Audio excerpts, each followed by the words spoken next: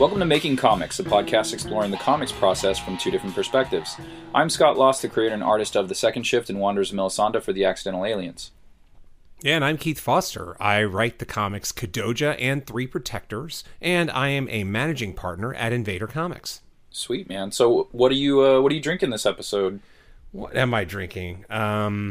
I actually tried this. This was on sale, and I was super happy because this is just one of those dumb things that you do when you're like a beer nerd, right? Is that I happen to know that the health food joint, the health food supermarket, Mother's, has a really good relationship with this brewery called The Brewery, which we've mentioned before on the podcast. And they have a beer called Horchata. I'm pretty sure that's how you're supposed to pronounce it. It's Orxata. And it is a blonde ale with rice, milk, sugar, cinnamon, and natural vanilla. And it is 7.2.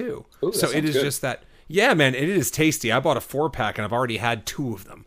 So this is the third one, and mainly because it's like I only have IPAs and stouts at the moment, and I wasn't in the mood for either tonight. So I just had a pizza. I just can't imagine having a stout after a pizza. That just seems weird to me. But maybe I'm the idiot. I don't know. How about you, man? What do you got? Well, that's a good sign for your beers if you bought a 4-pack and you're already on the third one. So, yeah, it's great. There's something about sweet beers that I can only have so many of them before I get tired of them. So, 3 deep already is pretty good. So we are tapped out on the beer. One of my buddies came by. We had a couple of beers that were left in the fridge, and then we ended up having a couple of seltzers because that was all what was left. And so that's all I have that's left is hard seltzer. So I have Nude Hard Seltzer, got them at Costco. It's a 12-ouncer, 5%. So a nice, easygoing night for me, and starting to clear these things out of the fridge. So it's been a while. Nice. They kind of need to go. So they might end up on our trip to Phoenix, actually, just to clear them out completely. Yeah, I'm probably going to bring some to Phoenix as well. Just not seltzers, but other stuff. So yeah, that's very cool. That's very cool. So I mean, we talked about this before the episode, and before we get to the couple things that we did this week, look, I debated on this. I sent you a text. I thought about it on my own. But what I ended up deciding was that this is the kind of thing where if I say it at the end of the episode, it seems stupid to me. If I say it, not at all, it seems even dumber. But so I wanted to talk about it a little bit now, which is, it's been, outside of the creative process. So we're going to take a little mini detour here and, not talk about the creative process for a second. We're going to talk about the fact that it was a pretty rough week for me, probably about as rough as you can get, because I lost my father. And that was, I guess, 5 nights ago as of right now. It sucked. He had cancer for almost 2 years, and the initial diagnosis was 1 to 10 years, which, is roughly like the cable company telling you they'll be there between 8 and 5. Right. Like 1 to 10 years does not really give anybody any idea, but it turned out to be a little short of 2. And, the end was rough. I'm an only child. So these last couple days, I basically sort of took a 4-day sabbatical from life, with one exception, which I'll actually get to as my second thing this week. Because, sitting around a house that used to be your mom's and dad's, and now your mom and you are in it, and you're staying overnight just because, you love your parents, and it was about mom and I hanging together. But it was sort of a, time off from life. Just did nothing other than wake up and have breakfast and then go do some errands and then have lunch and do some more errands and have dinner and then start to go through all the, the mourning and the process and all that stuff, So I'm sure there's a lot of listeners out there that have gone through this. And if not, what's the line? I was just talking with Mike Perkins a couple hours ago, and it's like, you bury your parents if you're lucky, and so that's sort of the gig. That's the gig that we have by being children, and it's something that we prepare for. No matter how much you prepare for it, it still sucks. But wow, just the outpouring from friends I got, you included, some amazing words of kindness from unlikely sources and from likely sources, and it all helps. All these even little thumbs ups on Facebook help, and you don't realize they help until all of a sudden they do. When I was talking to Mike a couple hours ago, he first said, "How you doing?" and I said, "Better," and then he kind of preempted me. He's like, "Don't you dare tell me you're doing better." And I'm like, "Oh, Mike, I am doing better." Like I'm doing much better than I was on Wednesday night. Trust me, it's all about better in relation to the thing you were there before. So anyway, that's it. I mean, I could go on for 5 hours about it, or I could just keep it short here, but the best way that I address this stuff is I just keep doing stuff. I keep working. And what that means is there's always these quiet pockets of the day where you get a little sad, or maybe you get a lot sad, and that's normal. Death had an amazing little line. He said, heal and let it make you stronger. And so I think that's a great way of putting it. It's time to begin the healing, and I'm going to come out stronger in the end. So anyway, I miss you, Dad, and I'll always be thinking of you. And with that, let's get on to the podcast, yeah? Right on, man. Yeah, and, I was happy to hear that you were doing better. I checked in with you a few days ago, and, you seemed in better spirits, and, that's great. That's great to hear, and, getting the diagnosis, I'm sure, kind of helped you guys prep for the moment. But obviously, when they give you such a wide window, that Cox Cable window, it's like, when the fuck is this showing up? So you're kind of ready and you're kind of not ready at the same time. Exactly. Like that. So that means absolutely nothing, the date range you gave me. Yeah. and right. and it helped. Yeah, thank you for absolutely nothing, but anyway, so no, and I do appreciate it, man. You reached out more than once, and it's great. It's great to have friends like you and people that are making sure I'm okay. I haven't quite gotten to I was actually just watching a basketball game, and one of the teams was up pretty big. And I was about to make a comment to a friend on basketball, and I just didn't feel it, and that's kind of, it's the margins right now where like the truly silly stuff, you're just like, fuck it, I don't feel like it, but anyway, so it's all good, man. Life is life. And this is part of the gig, right? So we move on and we heal, and we let it make us stronger. Right on, man. All right. Well, so since I'm hosting this week, that means you're up. What's the first thing you tackled this week, or the most important thing? Yeah, I actually did a couple pretty decent things. The first thing is that I got Mike's notes back from Animals. And so it's been a very eventful churn in terms of Animals. So I'm going to try to summarize everything here. So Animals was initially written in 10 chapters. The first 5 chapters or so were done by one artist. Actually, first 8 chapters were done by one artist. But the problem is, there were some problems in the art after chapter 5. So chapters 6, 7, and 8 needed work. The artist then wasn't able to continue. So what I have is 5 good chapters, 3 semi-okay chapters, and 2 chapters with absolutely no art at all. So I did my best to kind of do this thing where I was going to create the backgrounds and try to recreate this whole paint effect, background, which is kind of what the first 5 chapters are. They're a very digital paint style with some like scribbly drawings over it. And I tried to recreate that by hiring another artist to do pencils on top of either existing stuff or some backgrounds that I was going to do. So it seemed okay. I still needed work done on the final 2 chapters. But what I did was I gave Mike Perkins the script to the entire thing, and I just did little thumbnails of each of the pages at the top so he could see what they looked like, and then had the script. So Mike came back with the typical good notes about the script. There was a scene where I was trying to be a little too clever, and he was like, it just didn't work. And so I decided that instead of redoing it, I just cut it. And there were some other things like that where we are still in conversation, but they're very good, typical writing notes. Where it got tricky was the art. And the reason the art gets tricky is because Mike thought that what I was trying to do does not work at all. Basically, that the difference in art is jarring, even though I'm trying to make the difference not jarring. So what that means is, I had a couple options, right? We could try to salvage chapters 6 through 10 and kind of go with this style that works. But Mike basically said, it doesn't work. It's not the same thing. It takes me out, and I think it'll take other readers out. So what else can we do? And I had already had a plan at the ready, which is basically, it sort of sets up the marketing for the book. Animals is going to now come out in 2 books. Book 1 will be the first 5 chapters that have been condensed a little bit. It might even be 4 chapters because I'll just roll them in, but it's about 30 pages, something like that. And that's going to be the first artist. And those pages are essentially done. All I really have to do is letter them and maybe do a couple other things in terms of like tweaking dialogue and stuff, but they're pretty much ready to go. And then there's the second part of the book, which is pretty close to written and just needs a little work, but now is going to have a brand new artist. So I'm in conversations with an artist that I will hire. That's Invader adjacent, a guy who's looking to do some work with us, and we have our network of people that do work. So I'm already in conversation with him, and we're going to see where it goes. And ideally, you want the style to be sort of similar.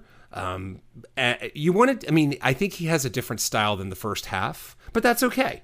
We can do what we want. It's our book. We just can't have the styles be too jarring. You can't go from a funky digital paint, Bill Sienkiewicz combined with Hunter S. Thompson style of the first, I'm thinking of the Fear and Loathing in Las Vegas cover with that really sketchy thing, it sort of looks like that, like really raw and Sienkiewicz-y, for the first book. And the second book can't then turn into like Batman the Animated Series. You can't you can't have that striking a difference. But what you could do is you could have a very comic book colory thing that's sketchy and raw, like a lot of the books that you tended to pluck out of dollar bins for me in places, So it can be a little different. It can't be a lot different. But that's kind of where we are, So a whole lot of progress on Animals. The direction of Animals is set. Obviously it's going to be a little more costly to get the artist going on book 2, and we'll probably end up soliciting book 1, within the next couple months. Kadoja's next up in the Keith cycle, and then after that we'll probably move on to Animals book 1 before I come back to selling Kadoja book 2. So yeah, man, lots of movement, and I feel good about Animals. It's going to be a story told in 2 parts, and then we'll see what happens from there. Right on, man. That's great. Yeah, that's another one of your projects that have been coming along for quite a while now, and we've talked privately about it, so it's great to hear that there's some forward momentum on it, and we'll see issue 1 sooner than later, so it's very cool. Yeah, 2020, blah, blah, blah, 2022, it will definitely be out. I haven't even decided whether I want to Kickstart it or not, honestly, but I mean... Oh, by the end of the year? Yeah, but okay. I mean, you can... it's a matter of fitting it into the Invader schedule in terms of getting a Kickstarter for issue 1 done, but we'll see. So yeah, I'm feeling really good about it. And again, issue 1's pretty close to done, so we can probably fit that into our revamped Invader schedule. Yeah. So how about you, man? What was your first thing? Number 1 with a bullet on the list is Wanderers of Melisande 3 is done. The interiors, all the art for the interiors is done, as well as the cover. For quite a while. Yeah. I had nothing for the cover. No clue what to do. And this is something you had mentioned on the pod the other week, was bouncing ideas off of your partner. Your significant other. And so I was talking to my girlfriend. I'm like, I have no clue. So after I finished the interiors, which was a great feeling. It's always great to finish the interior art. I was like, I'm done, but I'm not done. Number 1, I have to go through and look for inconsistencies with the art. So, it's been a while since I've drawn the Wanderers universe. I drew issue 2 in the beginning of 2020, right at the beginning of quarantine. And I've been focusing solely on Second Shift ever since the second issue came out. So, it's been a while. And I'm drawing a lot of random animals, random beasts and stuff like that. And I don't have it earmarked in my head. How many fingers do they have? How many, how many which species have 4 fingers? Which species have 2, 5, etc. So I had to go back and look through issue 2, and I'm so glad that I did, because one of the characters that I was drawing, he had 2 or 3 fingers, 2 fingers and a thumb. And I was drawing him with 4 fingers, 3 fingers, and a thumb. So I was just like, I got to go through, and I have to adjust all of these things. There was a question of where one of the characters was. That's part of their team, and they weren't on the first couple of pages, and I had no explanation as to where that character was. So I actually had to go back and draw that character in on a couple of the pages. So I was happy that I did it, and that's something you got to do, is you got to make sure you're being consistent throughout. And so anyway, I had done that after finishing the interiors. I gave it a once over, noticed those issues, corrected them. Didn't take very long. I think I was in such a great place since I had finished drawing the interiors that I was like, no, you're busting this shit out. So I fixed all of those issues in probably about 1 hour. So a good turnaround time. And after that, it was like, okay, what am I doing with the cover? And so I was talking to my girlfriend, and I was like, I have no idea what to do. I have one idea. It was, it's just kind of okay. This other idea is too close to this alternate cover that I've had done. And she's like, well, why don't you do something with these characters? Because they're only in this story, right? And I was like, hey, that's a good idea. I should do something. because one of my pet peeves, and I guess, a long-awaited pet peeve of mine. And remember, I have one later, too. Yes, so, yes, yeah. You do. The cover not really reflecting what goes on in the issue. Yeah. And like, I don't know. I want the fans to look at the cover and go, oh, this is when they met with this character. This is the first time this character appeared. Or this is where they battle this other character. And so I like that element of cover work. I want there to be a story there. So even if it's just as simple as a face, and it's like, oh, it's that guy's face because it's the first time he appeared in the story, or he's the main focus of the story. And with this particular instance, it was just like, yeah, these characters more than likely won't appear again in this story at all. So it's a great idea to put them on the cover, because then people flip through their issues and go, oh yeah, I remember this issue. This was cool because of, for whatever reasons they think it's cool. Or they think it sucks. Whatever they feel, they will know by looking at that cover.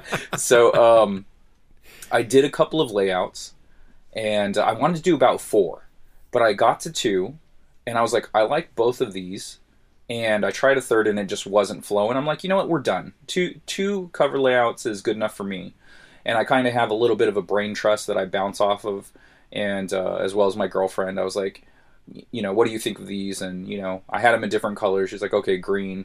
And then with my other friends, 2 out of the 3 voted green. And I was also leaning towards green. So I was like, all right, cool. That locks it in. And so within an hour to 2 hours, I drew the cover. And with quick turnaround time, I was really proud of myself that day. Not only did I finish the last page of interiors, but I managed to do a couple of layouts for the cover and knock it out all in the same day. So super That's productive, awesome. And things are moving. Yeah, and that's what's interesting is it sounds like your lady actually had the idea. Like that was the idea where I talked about how my wife is excellent at her best thing seems to be the idea that leads to the idea as opposed to the final idea itself, although she's been getting better and better at ideas that were much closer to the final thing. But, having that dialogue is helpful, and obviously having a significant other or friends or whatever that can really be good sounding boards for you is super helpful, man. So that's really cool. I dig it. Yeah, the cover's fun too. It's interesting. It's actually going to be a gatefold cover. And I tried something a little different with this one because Wanderers has a black bar that runs across the top of it, and that's where the title goes, and like all of the the company and price tag and all of that stuff goes on that black bar. I was like, what if I turn this image, the 11 by 17 piece of paper, why don't I turn it on its side so it's 17 by 11, and then that way, any kind of art that I had already drawn in there in the sketch, I was thinking, okay, when I put the black bar, I'm going to lose all of this information. But the main character and what's going on with him is still center focus with that black bar. But what if I turn it on its side? Then I don't lose any of those details. I got to keep everything in it, and it rolls over to the back of the book.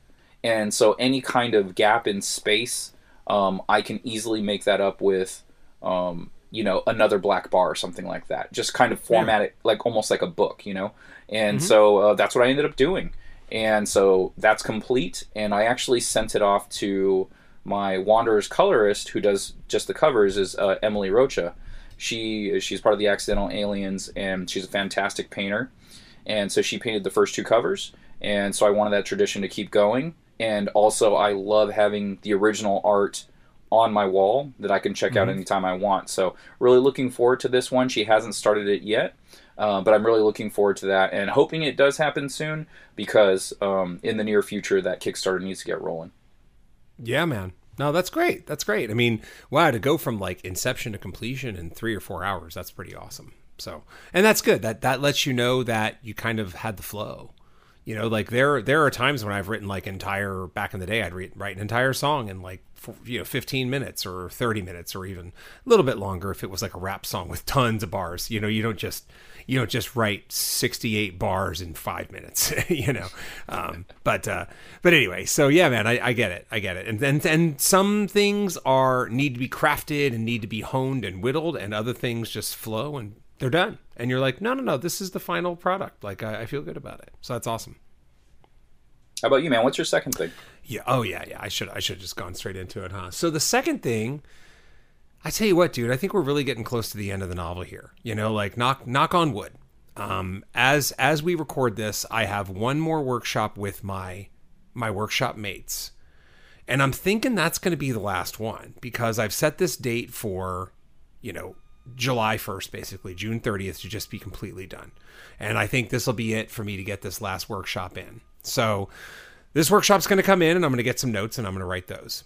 And then I also currently have a workshop up to my mentor, and that might end up being the last workshop through him, you know, and at this point, he's already come back and said the first 40 pages. I mean, don't get me wrong, there's some things going on there, but, you know, my opinion of those things is they are sort of higher level things as opposed to break fix things. And he's already said, this looks pretty good to me. You know, like, I don't know why an agent would give you an easy no on this. You know, I mean, that said, it doesn't mean people want to represent the book. You know, like, people represent a book because they think it's going to sell and they think it's going to sell copies. So that's a whole nother part entirely. But from a quality craft perspective, man, we're really close here. And I can tell we're close because I'm running out of things to change, you know, and that's the thing too. You know, we've talked about my favorite adage of how do you know when it's done? And when you know it's done is when the changes don't make anything better. They just make anything different.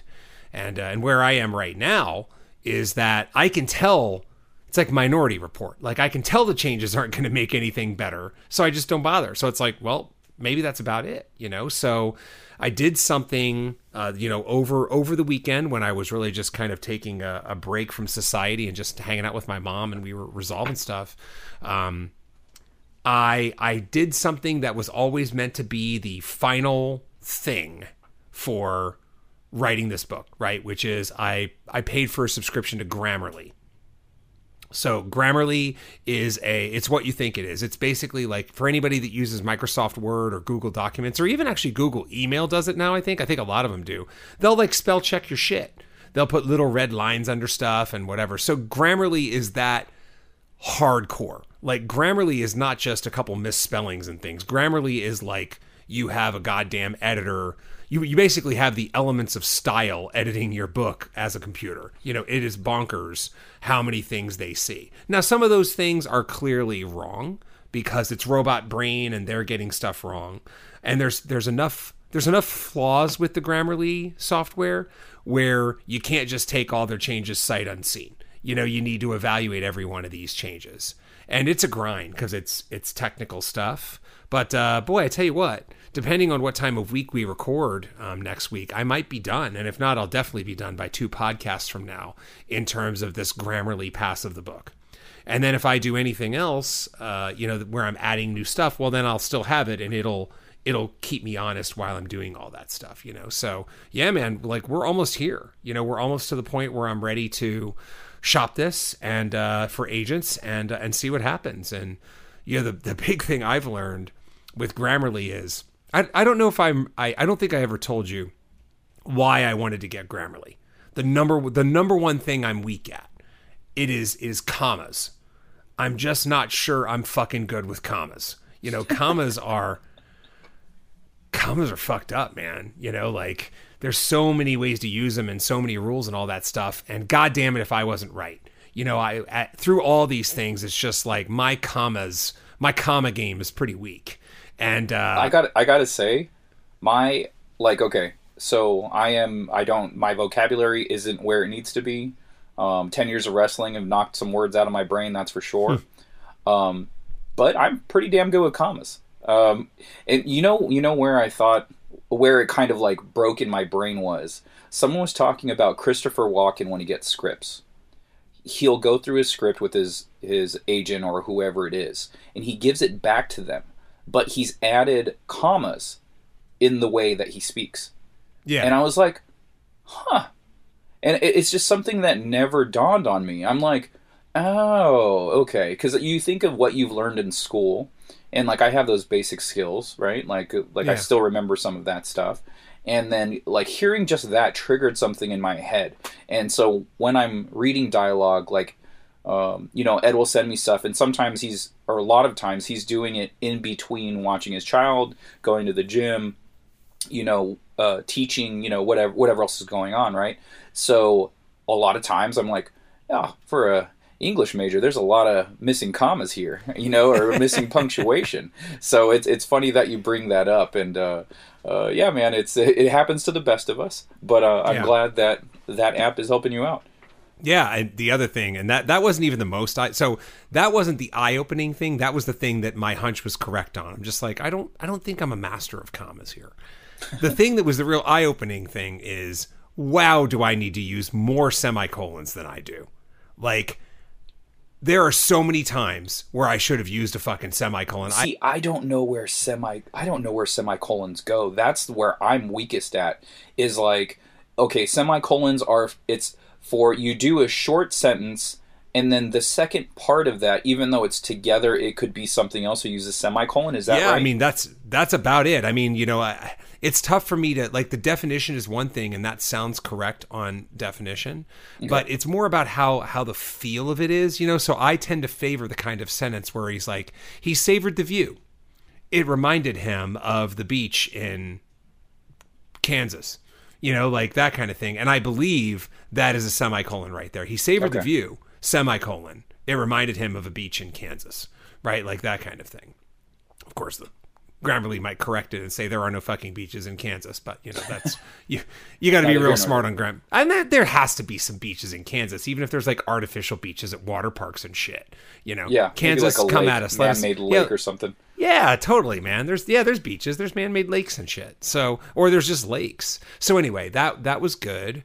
But, lost in all that Grammarly goodness, I'm about 2/5 of the way through, something like that. I still have some room to go, but it moves pretty fast. I can do about 4 sections of the book, and it's a book that's in about 50 sections before my brain just starts to hurt, and I'm like, okay, that's enough fucking grammar that I need to look at, and rephrasing and things like that. But yeah, man, we're getting there, and I do really think we're getting close to the end here, and it's a pretty cool feeling. So, barring some kind of disastrous workshop that comes up, which I think the probability is substantially lower now than it was a year ago when I got that disastrous feedback, 14, 15 months ago. Yeah, man, I think we're going to be ready to go. And then it's going to be time to, I actually also just activated my subscription to Publishers Marketplace, which is where you see what books and what genres are being sold and for how much and things like that. Oh. Because it's time for me to know that, and that was the recommendation of my mentor, get in there, see what's going on right now in your genre and what kind of deals are happening so that you go in there armed and have the right expectations. So we'll see what happens, man. That's awesome, man. Sounds like the house is done being built, and it's all the decorating is almost complete. Just a couple more paintings to hang up, and you can move in. It's a bunch of paintings, and they are all of commas and semicolons. That's right. How about you, man? What was your second thing? Oh, so you had said something there that something that goes along in my first thing is I hit my deadline. That's something I forgot to mention. I had a May 18th deadline, and I actually finished Wanderers, the interiors, day before. So on the 17th, I managed to finish the last page of interiors and the cover. So that was a nice win for me. And I love hitting deadlines. It's like, they're self-imposed. We're doing our own books here, but we also are on schedules. We're trying to get these books out in a timely manner, and by hitting those deadlines, you're succeeding. You're finishing your product, and you're going to get that out to the world. So glad I hit that deadline. So it's going to be an all Wanderers episode for me. So I don't remember if I had mentioned this on the air or not, but during San Diego Comic Fest, I managed to get Scott Shaw of Hanna-Barbera fame to actually do my alternate cover for Wanderers number 3. So, did I mention this story on the air? I don't think so. Okay. So, this is kind of a fun story.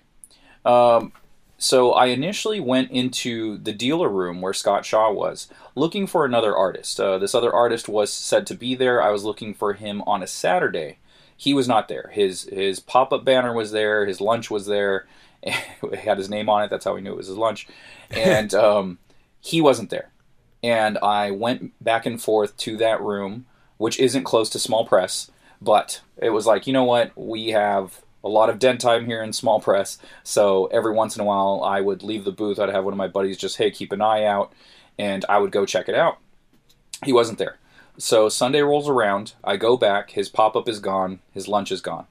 So, I was like, welp, he's not coming back. Yeah. You know, he's a bit of a name, and I guess he wasn't expecting... I mean, who knows why he wasn't there? Let me not even try to guess why he wasn't there, but he wasn't. So he was actually the lunch. That's right. That's the twist. Out to lunch. That's what it said on it. So a couple of table spots down, there was Scott Shaw. And Scott Shaw is a staple of the comics world and San Diego Comic Fest itself. And I was like, he does all of the art for like the t-shirts and all the programming. He does it all for San Diego Comic Fest. So I was like, it would kind of be killer if I could get him to do an alternate cover. But, you know, he's old school, and I wasn't sure if he'd be up for it or if he even does that type of work anymore. And so I go up to him, and I was like, hey, I just wanted to meet the guy that does all the art for the show, and, you know, it's great to meet you. And he's just super nice. We started talking. And so I had mentioned, I said, I was holding 2 issues of Second Shift, because the particular artist that I was looking for, that was the style, that was the book that I wanted the alternate cover for. It would just fit perfectly. So I had a couple issues of Second Shift with me, and so I started talking to Scott Shaw about it. And he goes, I was like, do you do any cover work? I don't know if you still do that type of thing. And he looks at me and he goes, all of the people that hired me are dead. And so he was up for it. Yeah. So he was up for it because he wasn't getting hired because all of his guys are dead. So so I was just like, oh, okay. And so I showed him the books, and so he was looking through it, and he was like, yeah, you know, I'm going to need a few days to finish it, but yeah, this is something I can do. And I was like, oh yeah, you know, you can take your time, because the cover that you would be doing, it's not going to come out for a while. I haven't even started the issue yet. I'm actually working on another book. And then I was just like, oh, wait, maybe... I was like, well, the other book that I'm doing is... I don't know if you'd be interested in this one. It's Anthropomorphic Dinosaurs versus Humans. And he was looking down at the books, and he looked up at me. And I was like, oh, does that one like sound something more that you'd be interested in? And he goes, you know, I'm the Flintstones artist, right? And I'm just like, oh, you fuck... Like, in my head, I'm like, you fucking idiot. Of course you would rather do this one, you know? It's just like... Right. He was made for this, you know? So it's like, anthropomorphic dinosaurs. Of course he's going to want to do that one. Yeah, and exactly. so I was like, you know what? Let me be right back. I'm going to grab those books. And so I went back to my table, dropped the Second Shift issues off, picked up the Wanderers issues, brought them back to him. And he goes, look, no offense. He goes, but this is way better. He goes, the storytelling's more clear. I like the characters more, and like, it's all personal preference at the end of the day, obviously, because Second Shift, it's standard American superhero looking comic books compared to Wanderers, which is all widescreen shots and just like cartoony, you know, anthropomorphic dinosaurs and very cartoony looking humans. So, you know, he is a cartoony artist, so that obviously appeals more to him. So I took no offense. And so he was going through it, and he goes, yeah, this is great. And so we just started chopping it up, and he's like, hey, sit down. So we were sitting down and talking for like 15 minutes, and just a really nice guy. And he's already finished the cover. So nice. It looks great. I'll shoot it your way. Damn right you will. It's amazing, honestly, to see my characters in that Hanna-Barbera style. Oh, yes. Yeah, and it's so killer. And yeah, man, it's already done. It's already flatted. I flatted it as soon as I got it. I adjusted the levels to take out all the blue line, and then flattened it and sent it to Joaquin. So I gave him the notes on exactly what I want to be done on it. that standard Hanna-Barbera style, the Flintstone style specifically. The backgrounds of the Flintstones was painted, and then the characters themselves were kind of a flat color. But I also want Joaquin to try a cell shade on the characters to kind of pop them out even more, and just see what that looks like. So I'm pretty excited about that one. Rock on, man. That's awesome. That's awesome. So if we're going to a third thing, the third thing I want to mention is that when this airs, we're getting really close to the Kadoja Symphony of Madness #1 Kickstarter coming out. We'll be about a week away. And Scott and I have talked about that before, and I'm not going to go into it, but Scott has shown me some process work of the Making Comics version cover, and it looks great, dude. And so I want everybody to keep an eye out, and because I still have to have some things come back, I need to do the cover for the main version myself. Of course, I'm waiting for inks, and on the bonus 8 pages, it's going to be a long issue. It's going to be 32 interior pages, so you'll get your money's worth. It'll obviously be priced accordingly, but it's a good start to the final arc, man, and I'm excited. Things are coming together. That's nice, man. Yeah, so that's kind of part of my third one as well, is I did the flats. So I had been trying to knock out those interiors for Wanderers 3, so it was kind of putting a halt on some stuff. So as soon as I finished that, I jumped on the Kadoja cover, because I knew you wanted to do a Kickstarter soon, and so I just wanted to make sure you weren't waiting on me. And so I flatted the cover as soon as I was done with the interiors, and shot those over to Joaquin and let him know, hey, this is an homage cover. Here's the cover that it's homaging. Do the colors accordingly. Try to match it up. You could even use the same color scheme and everything. Just because I wanted to mimic it as close as possible. And it's a fun cover, and that will be revealed. Like, it will probably already be revealed as as this podcast comes out, potentially. Or really close, yeah. Or very close to it. So that was one of the flattings that I had done, along with the Hanna-Barbera Scott Shaw cover, and a third cover. So I like to have 3 covers for my Kickstarters personally. I have the standard cover, the Kickstarter exclusive cover, and the variant cover. So Scott Shaw's will be the variant cover, just in case the series gets picked up by a company or something like that. I don't like going back on my word, so these Kickstarter exclusives, they are Kickstarter exclusives. And you won't be able to get them anywhere else if the series gets picked up from a publishing house. So that's your best bet as far as exclusivity goes.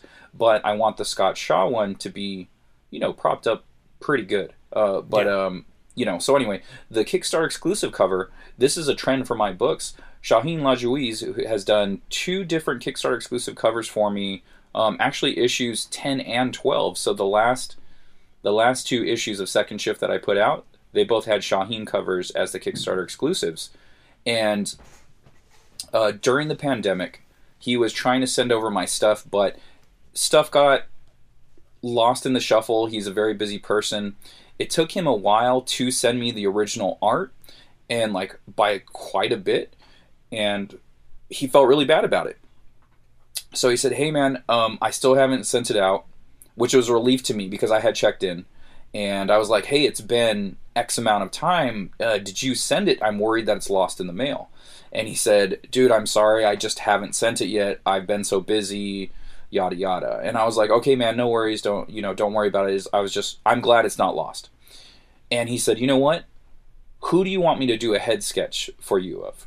He goes, I want to give you something a little extra because, you've been waiting so long. So when I got the package in the mail, I had asked him to do a drawing of Mars. And I thought that would be cool to have, just see his style on the Wanderers book. And when I got the package in the mail, it was a full body drawing of Mars in her gear and everything. And I was like, dude, what the fuck? This is a whole other piece. It's so sick. And so I contacted him. I let him know I got the package in the mail. Everything was good. And I was just so thankful that he drew a full body shot. And he said, you were really cool about it. You've been super patient. You didn't make a big deal out of it. So I thought you deserved, just more than a head sketch. And I had asked him, could I use this for the book? And he said, yeah, man, go for it. And so that was so awesome. It was like I got a free cover from him. And awesome. Yeah, and honestly, I forgot about it.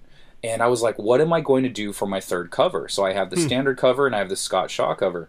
And I had just so happened to be flipping through my portfolio that has all the alternate covers that I've done, or that I've had done for my books. So I have a 11 by 17 portfolio where I keep all of those, the ones that aren't on the wall. And I saw the piece and I flipped out. I was like, oh man, like I don't have to commission someone else. I don't have to dip into my funds even further. And here it is. Here is a free cover that I can use as a Kickstarter exclusive cover. So that was a big win. I flatted it right then and there. I had already scanned it in, completely forgot. So found the scan, uploaded it, flatted it, sent that to Joaquin as well. So I'm keeping Joaquin super busy. He's working on 3 covers as we speak. And hopefully I'll see that very soon. And you guys will see that very soon too, because I will also be doing a Kickstarter for Wanderers 3. I believe it's going to be somewhere around June 1st to the end of June. All right, man. Big Kickstarter month coming up for us. And you're in all of them. You're in mine and you're in yours. Yeah, that's right. You can't fucking run. You can't run. You can't hide from Scott Lost. That's right. All right, man. That's awesome. I am inevitable. All right, so we're going to go ahead and go to the main topic. So we're already about 40 minutes in, so I'm glad you guys hung in there with us. We just had a lot to do. We had a lot of stuff that we did, a lot of productivity, and so hopefully some of that stuff was interesting to you and useful.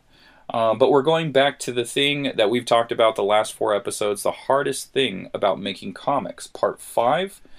And the first one we got, it is from @Jason_Sandberg, proofreading.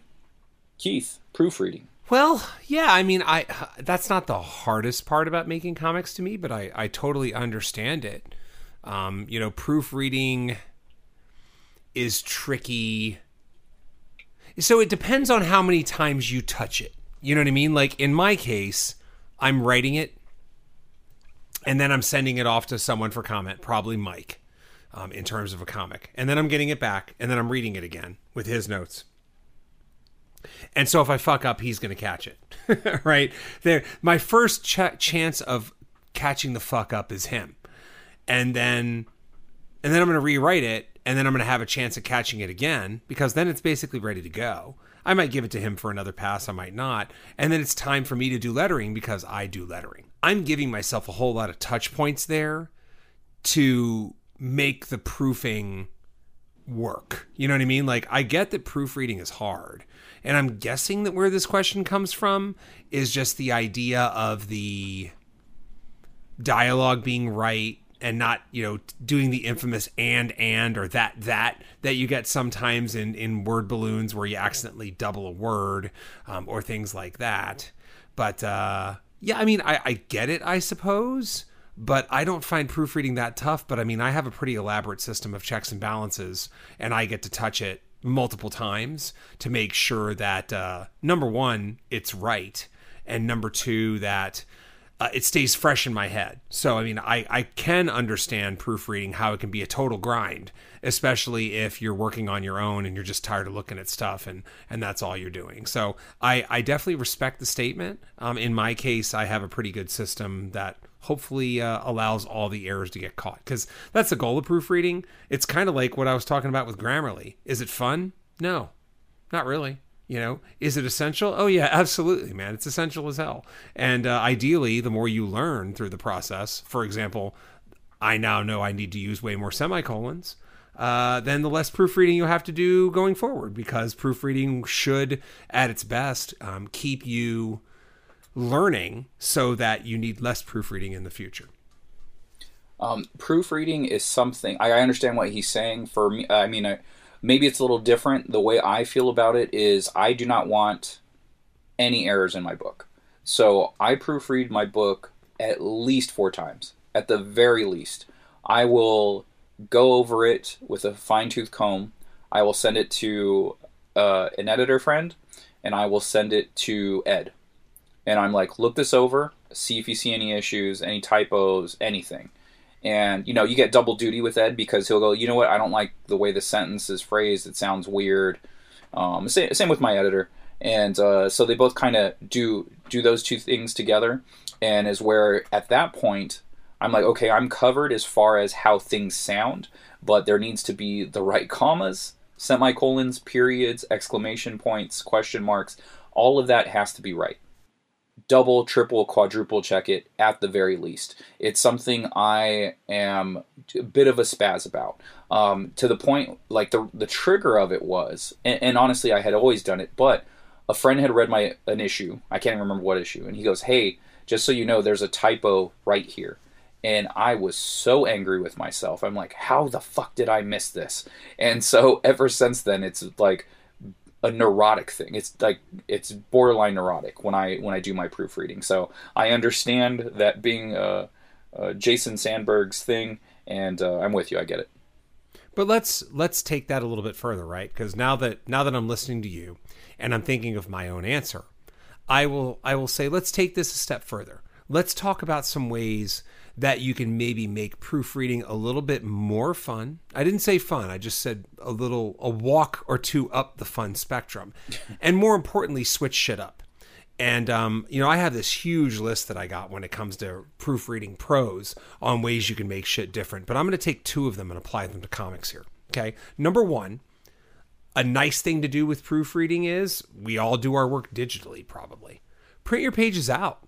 Even if it's as simple as taking your finished pages with lettering in them and putting them in a Word document and printing out that Word document, whatever you need to do, print pages, take those pages with you and bring a red pen.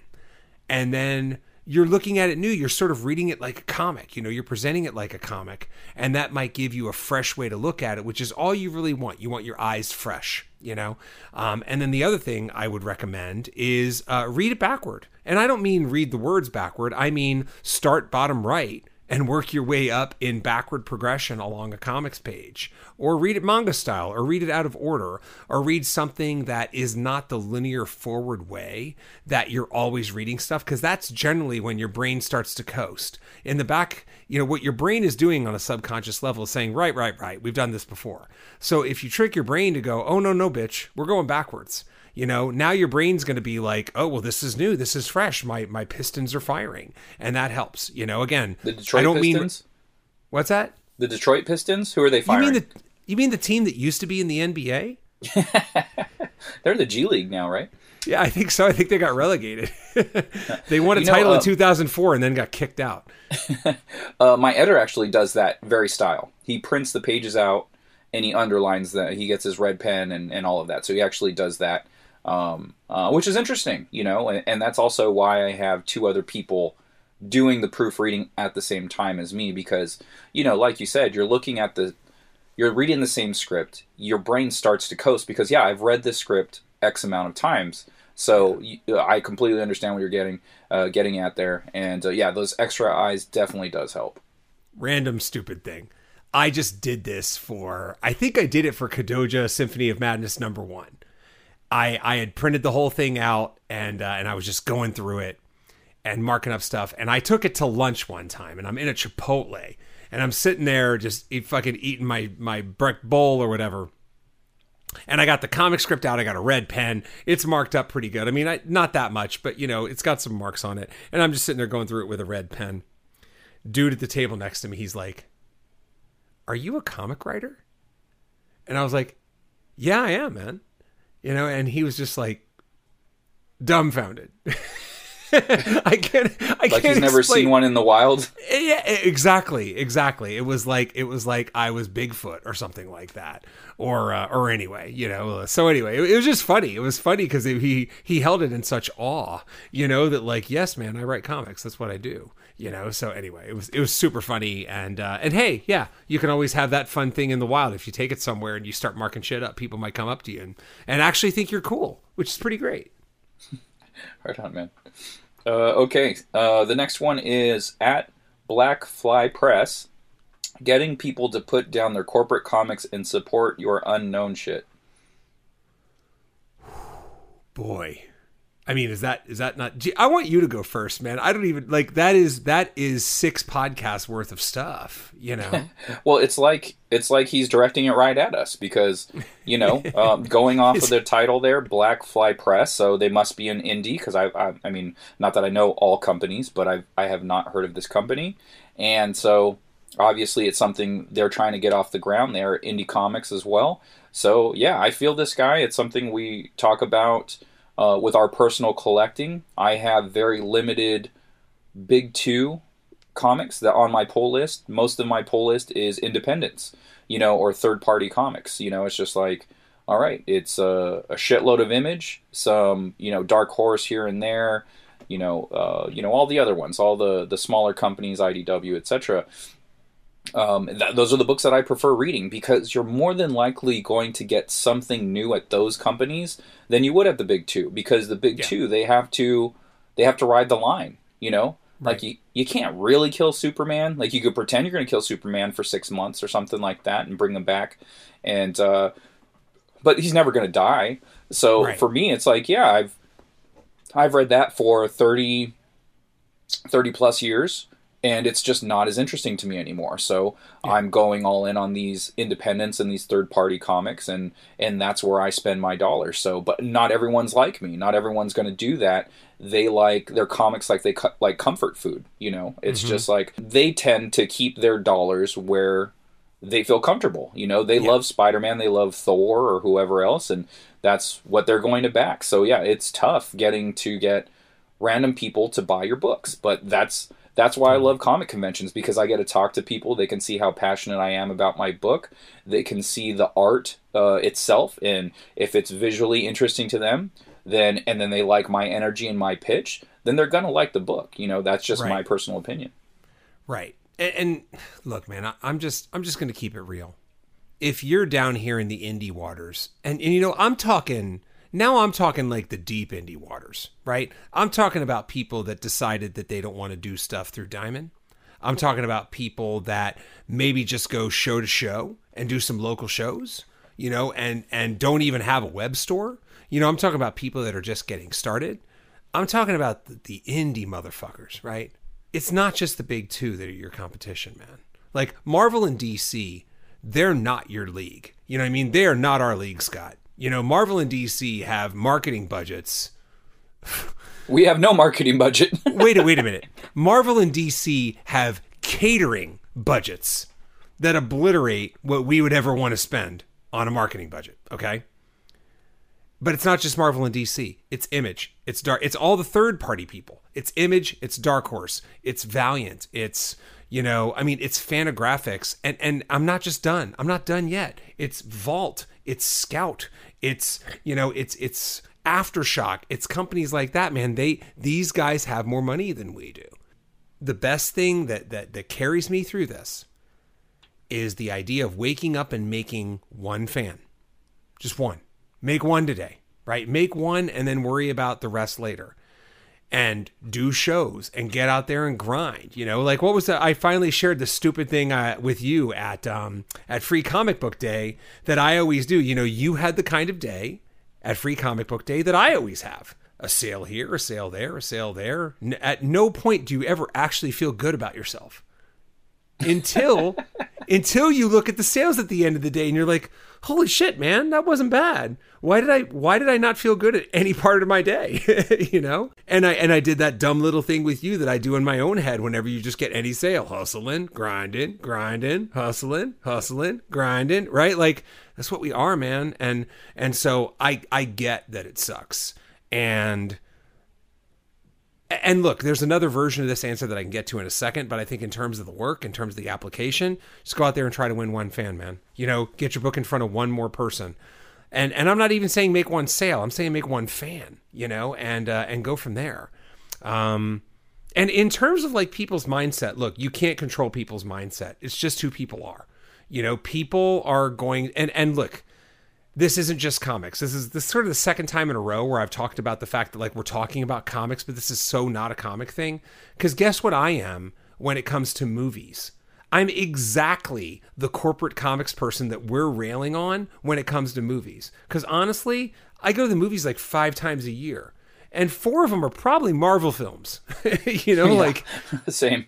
Dude, that's who I am. And like, or 3 are Marvel, 2 are DC, and maybe there's one film that's so in my wheelhouse that I just got to see it, like a Snowpiercer or a Tenet, But dude, Tenet's put out by Warner Brothers, man. They're not an underdog, Right, yeah. It's, I am, when it comes to movies, I am eating at McDonald's and Applebee's, friend. we all have our areas, and there are people in the indie film game that are like, why can't people do things other than watch big corporate indie films? It's because it's what we're comfortable with, and it's a lot of work. So again, all you can do is don't go for the people that want to see the corporate films or read the corporate comics. They're not your target audience, man.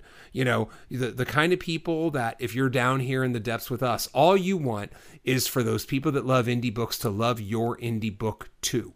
That's the best we can do, man. You know, like, yes, is there a chance that somebody who has read nothing but Marvel Comics for 30 years gonna go all the way into the depths and you know, prowl the scary corners of Artist Alley and small publisher press to find some new stuff? Of course they could, man. Like, there, you know, people can do that every day. But, you know, what I think we should all do is just go for being another book on the stack of the people that love indie comics and see if they can get us added to their pull list and then build out from there. Right. Yeah. And honestly, it's like, hey, we don't begrudge anyone. If you're into corporate comics, you're into corporate comics. It's not a big deal. You know, like Keith just laid out, it's like we're the exact people when it comes to movies. And honestly, and this is a stupid way to think, but I've always thought people that love those hardcore indie films, I'm like, God, they're so pretentious. They just love their indie films. It's like, come on, guy. So I totally get it. And there's nothing wrong with liking that stuff, but try out some indies too. You don't have to give up your corporate comics. That's not what we're asking for here. But try ours out as well. You know, it's just like, hey, yeah. I do the corporate comics is what got me into the comic game. You know. I grew up an X-Men kid. Like, I loved X-Men. I couldn't get enough of it, you know? And it was like, it took the 90s where my favorite comic book artists left Marvel. I was a Marvel zombie. When I first saw the Image Eye on, like, Youngblood and Wildcats and Spawn, I was like, well, I love those artists, but it's not a Marvel book. That's literally how I thought about it. I was like, I don't know if I want to buy it because every time I buy a book that's not Marvel, I don't like it. And so even though it was by my favorite creators, and I went into a comic shop, the comic store owner or worker, whoever he was like, oh, you don't know about this? And he clued me in onto what happened. And I was like, well, I'm all in on that then. I want that. I want to check that out and see what it's about. Yeah. And you know, I was hooked from there. So exactly. Yeah. So dude, my first book was go ahead. My first book was Secret Wars, which is basically the sluttiest slut of corporate slut crossover comics when you really think about it. You know, like, it was just awful. You know, when you really think about the concept a comic book behind made it. To sell toys. Yeah, totally. And I loved it. And I still love it, you know, and but yeah. So anyway, it's not easy. But, you know, I'd make the argument that maybe that's not the target audience we want just yet. Let them come around. Let them come around to your awesome thing when they get to it. Because at some point, what the hope is in the indie waters is that people get a little disillusioned with the corporate comics and decide to try something different. And to your point, dude, there's some corporate comics right now that I love. I just read issue 2 of Catwoman Lonely City. It is awesome. Oh, yeah, Cliff Chiang. I love it, right? So, you know, Ed Piskor did that X-Men book that was all the rage, right? Grand Design. That's a corporate comic, but it's still awesome, you know? So there's plenty of great shit at the corporate level too. Yeah, those are the books that I follow at Marvel and DC are by my favorite creators. So, you know, you got Sean Gordon Murphy, like he has his Murphyverse in the Batman world. It's essentially like Batman the Animated Series with his twist on it. I love all of the books that have come out from that line. And Daniel Warren Johnson, he just jumps from like Marvel and DC, whatever he feels like doing, you know, Wonder Woman, Dead Earth, Beta Ray Bill, just whatever that guy's doing, I'm following it. Doesn't matter the brand on the front of the cover. It's like where my creators are going, that's where I usually go. Yeah. And fun thing, as we were talking here, you were speaking, and a window popped up on the top of my iPad from Joaquin Pereira, who is my colorist. And it was the cover to Kadoja, issue 1, which I sent to your phone.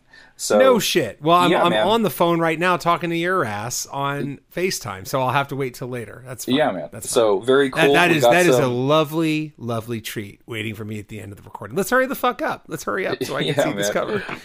Oh yeah, you can't see that shit. No, it looks like a big white screen of death. Yeah, it's just a big glowing screen. You can't. That's see all anything. it is. That's all right, man.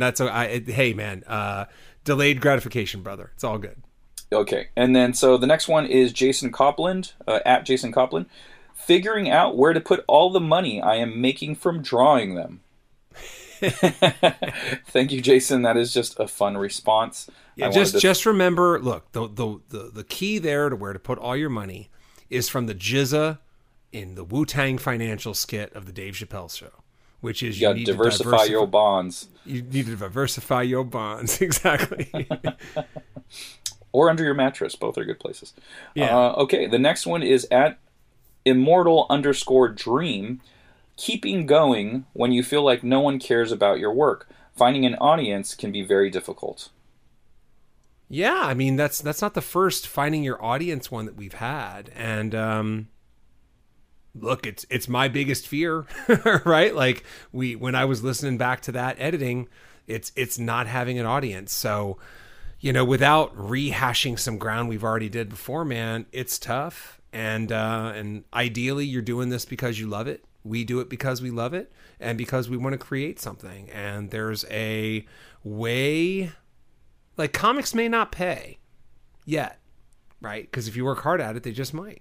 Yeah. But comics are fulfilling, and comics are enriching, and comics make you feel better as a creator, and they keep you creating, and they get you better for the next creation. So there's a lot of value there. We talk a lot about money, and we should, especially for people that are trying to make a living at comics and how difficult that can be.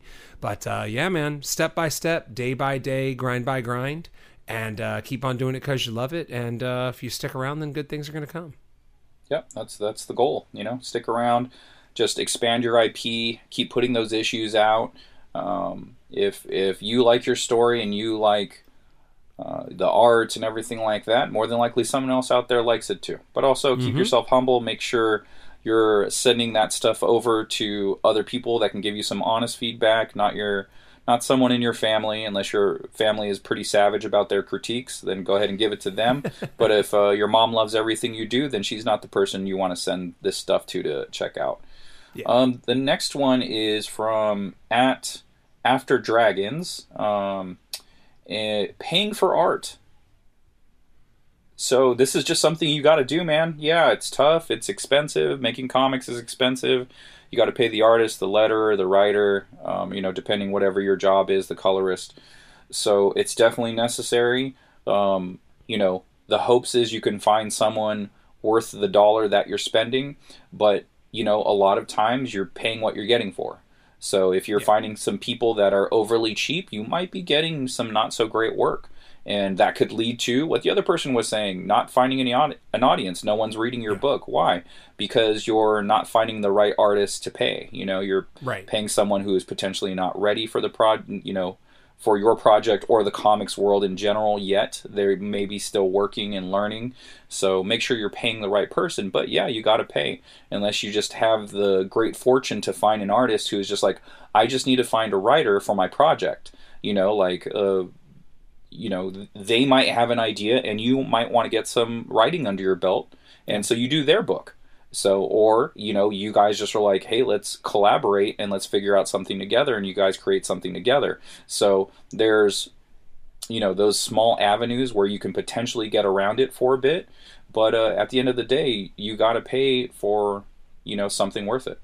Yeah, I mean, unfortunately, that's the game if you're a writer.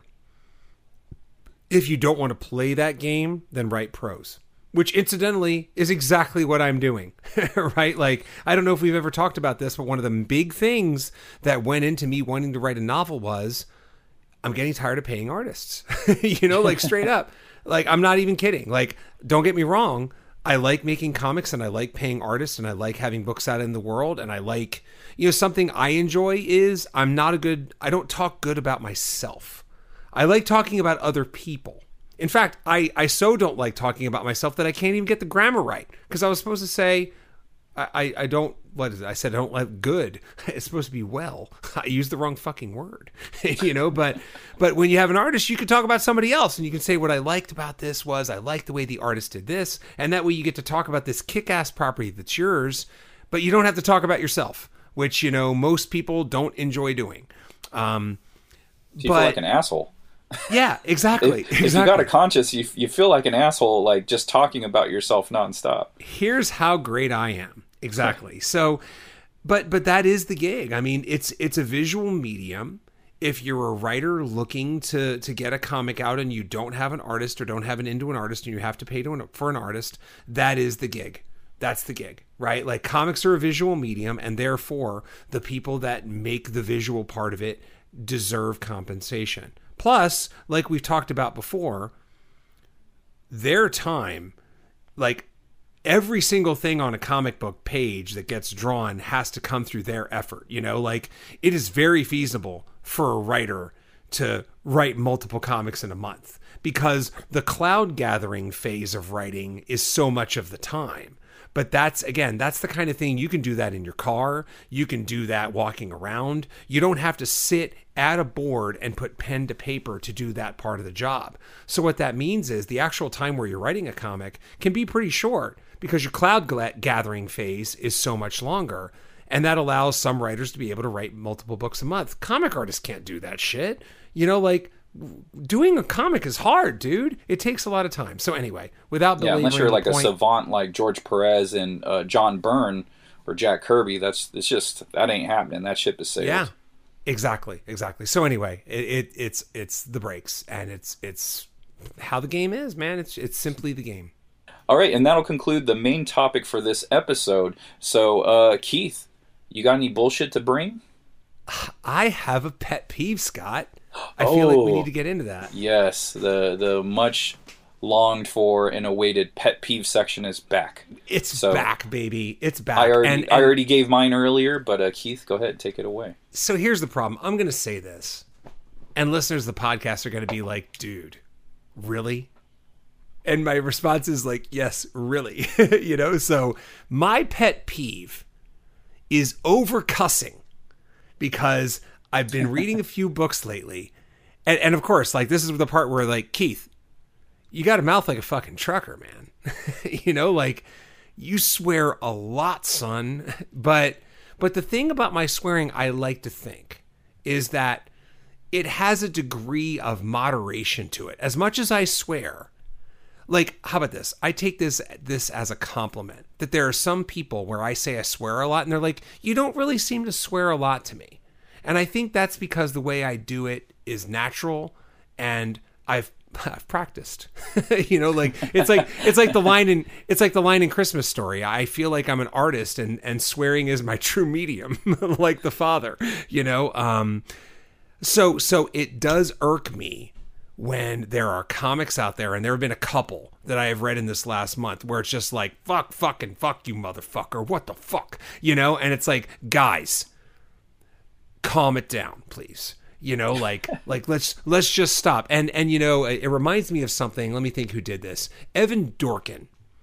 So if people don't know who Evan Dorkin is hilarious. He is an indie comic guy, probably still doing some stuff, although I haven't kept up to date on him recently. He used to do a book called Hate, which I believe was through Fantagraphics, which was more of his social commentary stuff.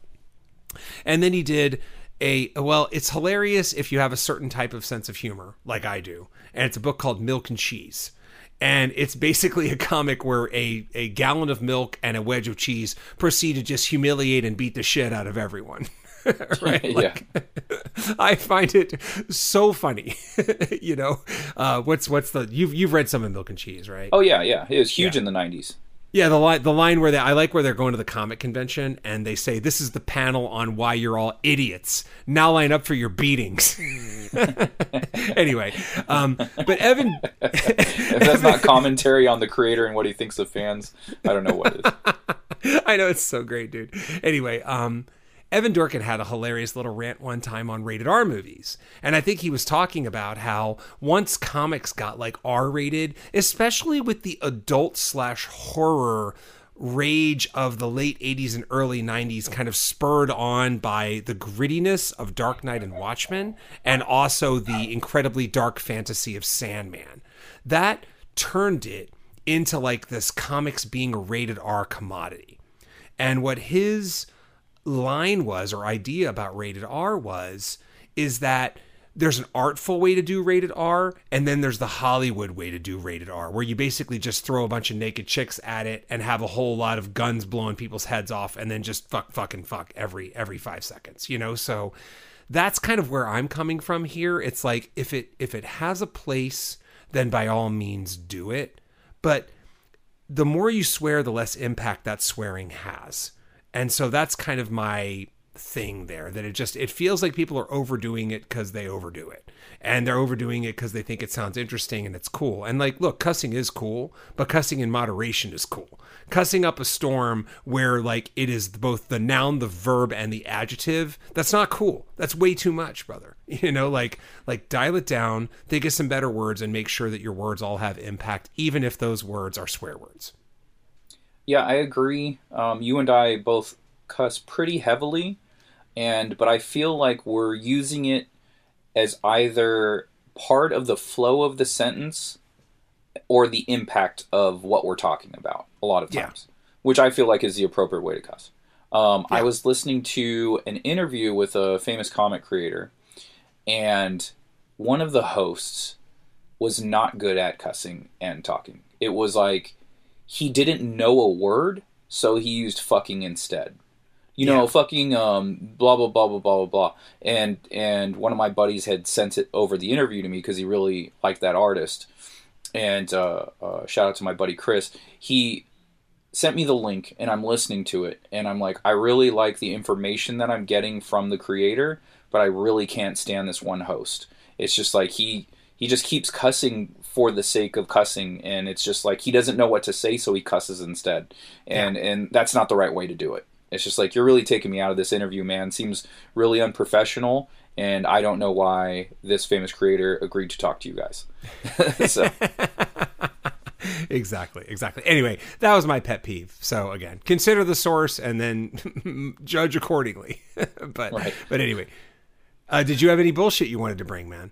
Oh, man. So I texted you that I had just bought something insanely expensive. And this was like the other week, I think maybe a couple weeks ago at this point. Thankfully, I've slowed down. Like, that was my last big purchase, if not my last purchase on eBay. And it was America Chavez's first appearance. That's right. Yes. And so it was going for, at the time, when I started looking it up, I'd watched something. And, well, she was in all the trailers, so it's not really a spoiler. Doctor Strange 2, she was in Doctor Strange 2.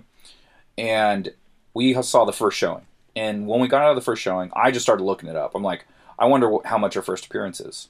And it went somewhere around $200 and something, which I didn't look at past like sales or anything like that. And this one guy had it up for $190. And I was like, a penny wise and a pound foolish, because I was like, $190, buy it now for $190, that's pretty good. But the auction starts at $140. And so I was like, you know what? I'm going to bid $140 and just knock that buy it now, because I'm worried someone else will do the buy it now before I have a chance to win it for under that. After I do it, I talk to you, and I'm like, yeah, I'm gonna probably go up to $190 anyway.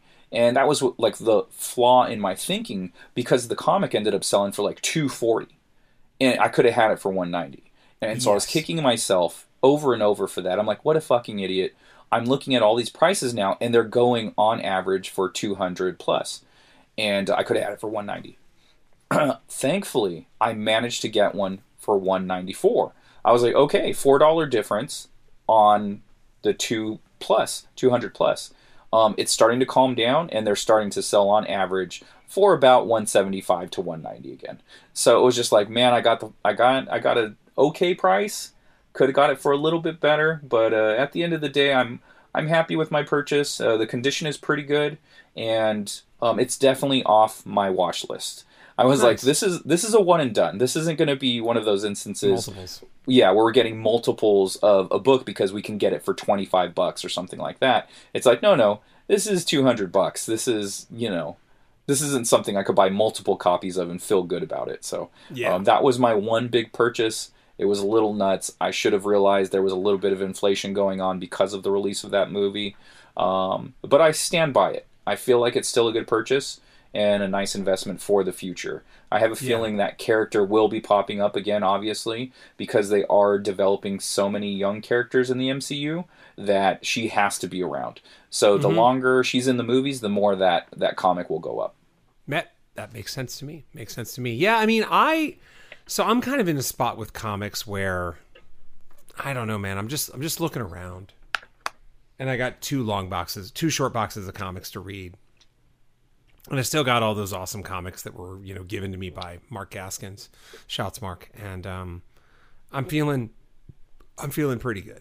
I think I'm at a spot where I just feel like the bulk has to stop. Like I feel stuffed in my space. And therefore, if I'm going to get anything, I think I've mentioned this to you maybe offline, it's just going to be one thing that's like pricey. So I do have my eye on something pricey, and I'll tell you about it offline. But right now, so much of that is a function of what I think my pay the artist schedule looks like, so I need to have a few conversations, because I generally have a rule that I don't want to pay for two books at the same time because I just can't afford it, so I need to kind of smooth out some things and make sure that I'm only paying for one comic at a time. And as long as I do that, I'll have a little bit of spending money, because I mean, again, all work and no play, right? It's not fun to just dump all of your money into paying for artists just so you can get a comic book out. That's great, but I like to collect stuff too. So anyway, that's kind of where I am on that. I do want to mention one other thing before we get on out of here, which is a local comic shop a couple weeks ago posted that they had old Wizards.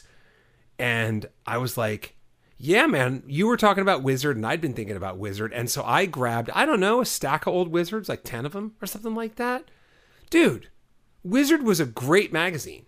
Like I think when we reflectively think back on Wizard, the collective kind of thing about Wizard is that they overinflated the price of books. They did the whole price guide thing. They were sort of collectory and overhypey and over-imagey, and that's kind of where they were. Like, going through all these old ones, I'm not sure why they ever did the column that was top 10 artists of the month, because number one was always Todd McFarlane. Like pick up any Wizard and the number one artist of the month is probably going to be Todd McFarlane, because it would fluctuate between like Todd, Jim Lee, Rob, right? And Rob. Like, yeah, exactly. So it's like, but that said, the overlooked thing about Wizard, there are some very cool articles and interviews in there, dude. Like I've only gotten through 2 of my issues, and I've already read interviews with Barry Windsor Smith, Sam Keith, John Byrne, like heavyweights, man. And they were just right there talking about, now at the time they were all talking about their jam. Barry Windsor Smith, that was the time. A lot of Wizards Prime was in kind of like the first big indie wave, right? Which was Valiant, Legend, which John Byrne was on, Malibu's Ultraverse, which doesn't even, like, that thing got wiped off the map, but that was kind of neck and neck with Valiant for a little while in Heat. And of course, Image and some things like that. So Image happened, and then a lot of people either tried to form their own big indie, like Valiant and Malibu, or they did their Legend creator imprint, which has got some pretty great, awesome creators there that are Frank legends. Miller, Art Adams, John Byrne. Exactly. Yeah, no pun intended, right? So anyway, but dude, some great interviews in there, and just the content alone in some of these Wizards is awesome.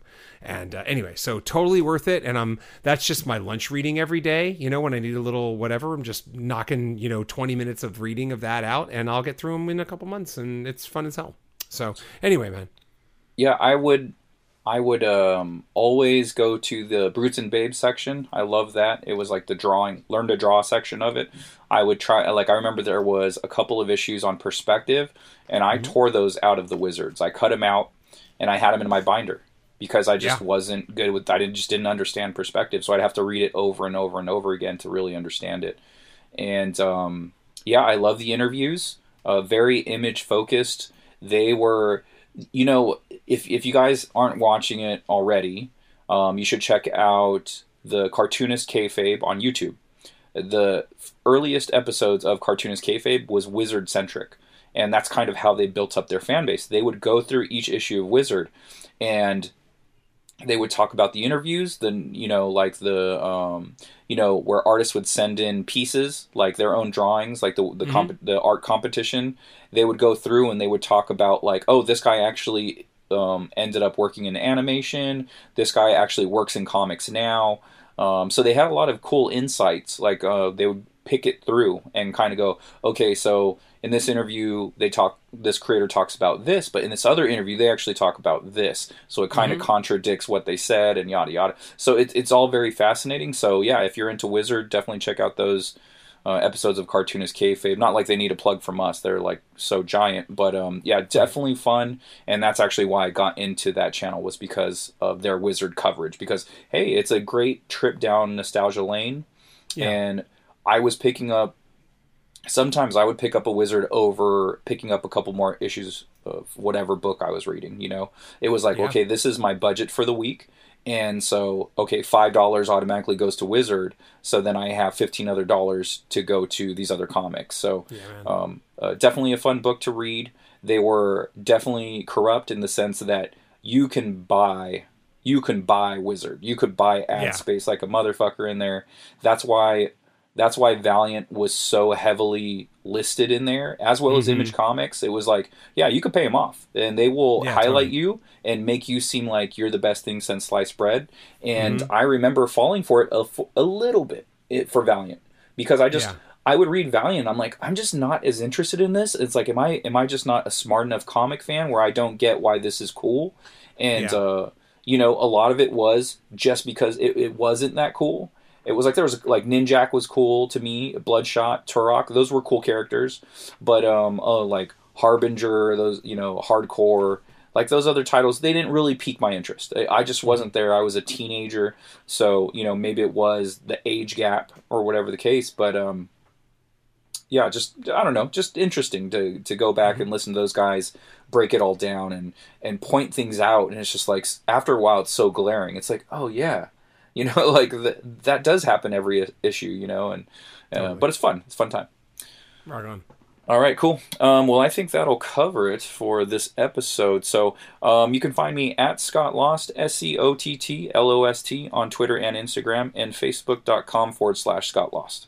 Yep. For me, it's at Keith_Invader on Instagram. I'm posting almost daily on that with all kinds of stuff, quotes and art and all kinds of other good stuff. And then if giant monsters and only giant monsters are your thing, then hit me up at Kadoja Kaiju. And if you want to pick up my books, you can go to accidentalaliens.com. Second Shift, A Tale of Minimum Wage Workers During the Day and Superheroes at Night, and Wanderers of Melisande, Anthropomorphic Dinosaurs versus Humans. 1,000 years in the future, we start colonizing other planets and come across the planet Melisande where the meteor never hit, and dinosaurs of that world survived and evolved. And so it's two dominant species trying to coexist on one planet. Keith, does that ever work? It never works, man. It never works. So if you want those books, check those out at accidentalaliens.com, and they'll be there for you along with the Accidental Alien Anthologies and Tales from the Mothership.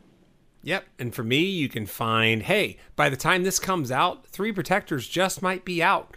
I just got word that the shipment's on its way. So, the Kickstarter backers are going to get their own books in a few weeks, but I believe the newsstand edition might hit the newsstand soon, and it might be on the site by the time you see this. So 3 Protectors is already there. That is Interplanetary Kung Fu. And then there is Kadoja, which is going on its 4th arc, and that is Giant Monsters Meet H.P. Lovecraft. And in a week, you're going to have your chance to get either the new issue of Kadoja if you've been with us for a long time, or you can get them all because we're going to have tiers for that too. And like we've talked about, we have a variant edition by the one and only Scott Lost and some other killer tiers there as well. So we're going to have some fun with it with our own Making Comics variant. And hopefully you check that out and grab one for yourself. And that'll start on June 6th. And I will also have a Kickstarter out more than likely in June. Wanderers of Melisande 3, you'll have the opportunity to grab all 3 issues, 1, 2, and 3. And there's going to be an alternate and Kickstarter cover, which is the Shaheen Lajawi's Kickstarter exclusive, and then the Scott Shaw Hanna-Barbera-esque cover variant. So look for those on my social medias. I will more than likely have the link in all of the social media that I run there. And yeah, look up Wanderers of Melisande, and you should be able to find that if you just go on Kickstarter. And Jesus Christ, I can't talk today, man. So you can go on Kickstarter.com and you can search Wanderers of Melisande. Melisande is spelled Melisanda. So look for Wanderers of Melisande on Kickstarter.com, or just go to one of my social medias and go into the bio and the link will be there for you. Yeah, man.